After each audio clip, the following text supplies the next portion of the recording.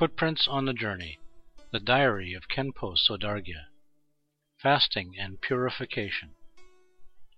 A layperson told me today that he is undertaking the Nyungne practice of fasting and purification.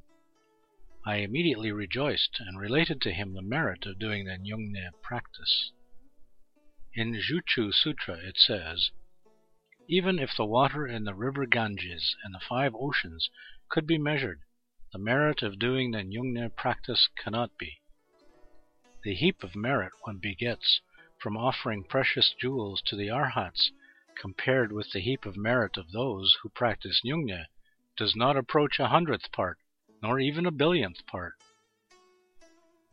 The prophecy of Maitreya Sutra says, "One who performs the Nyungne practice on the 8th and 15th days of each month, as well as during the month of Losar, is practicing my teachings, as it is a superb practice."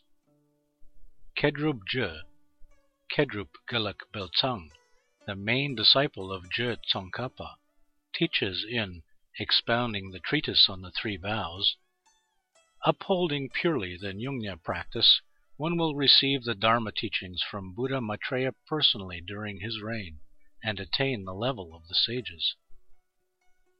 And in the scripture, Indra says, "One who observes Nyungne on the 8th day of each month, and in the month of Losar, is no different from me." The Buddha says, "Do not contradict these words.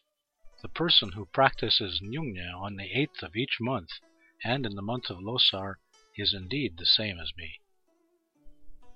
Moreover, the merit of performing fasting and purification practices is elaborated extensively in King of Samadhi Sutra, Sutra of Jewel Chest, Medicine Buddha Sutra, Parinirvana Sutra, and Pure Vigilance Sutra, etc.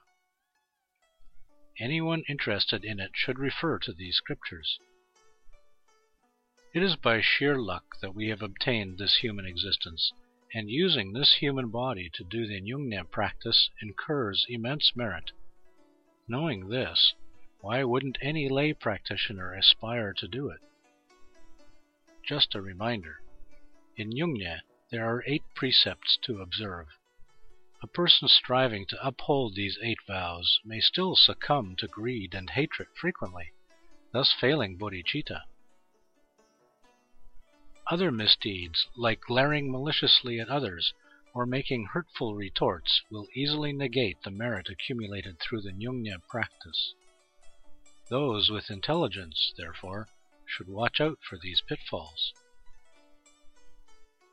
15th of September, Year of Renwu, October 21, 2002.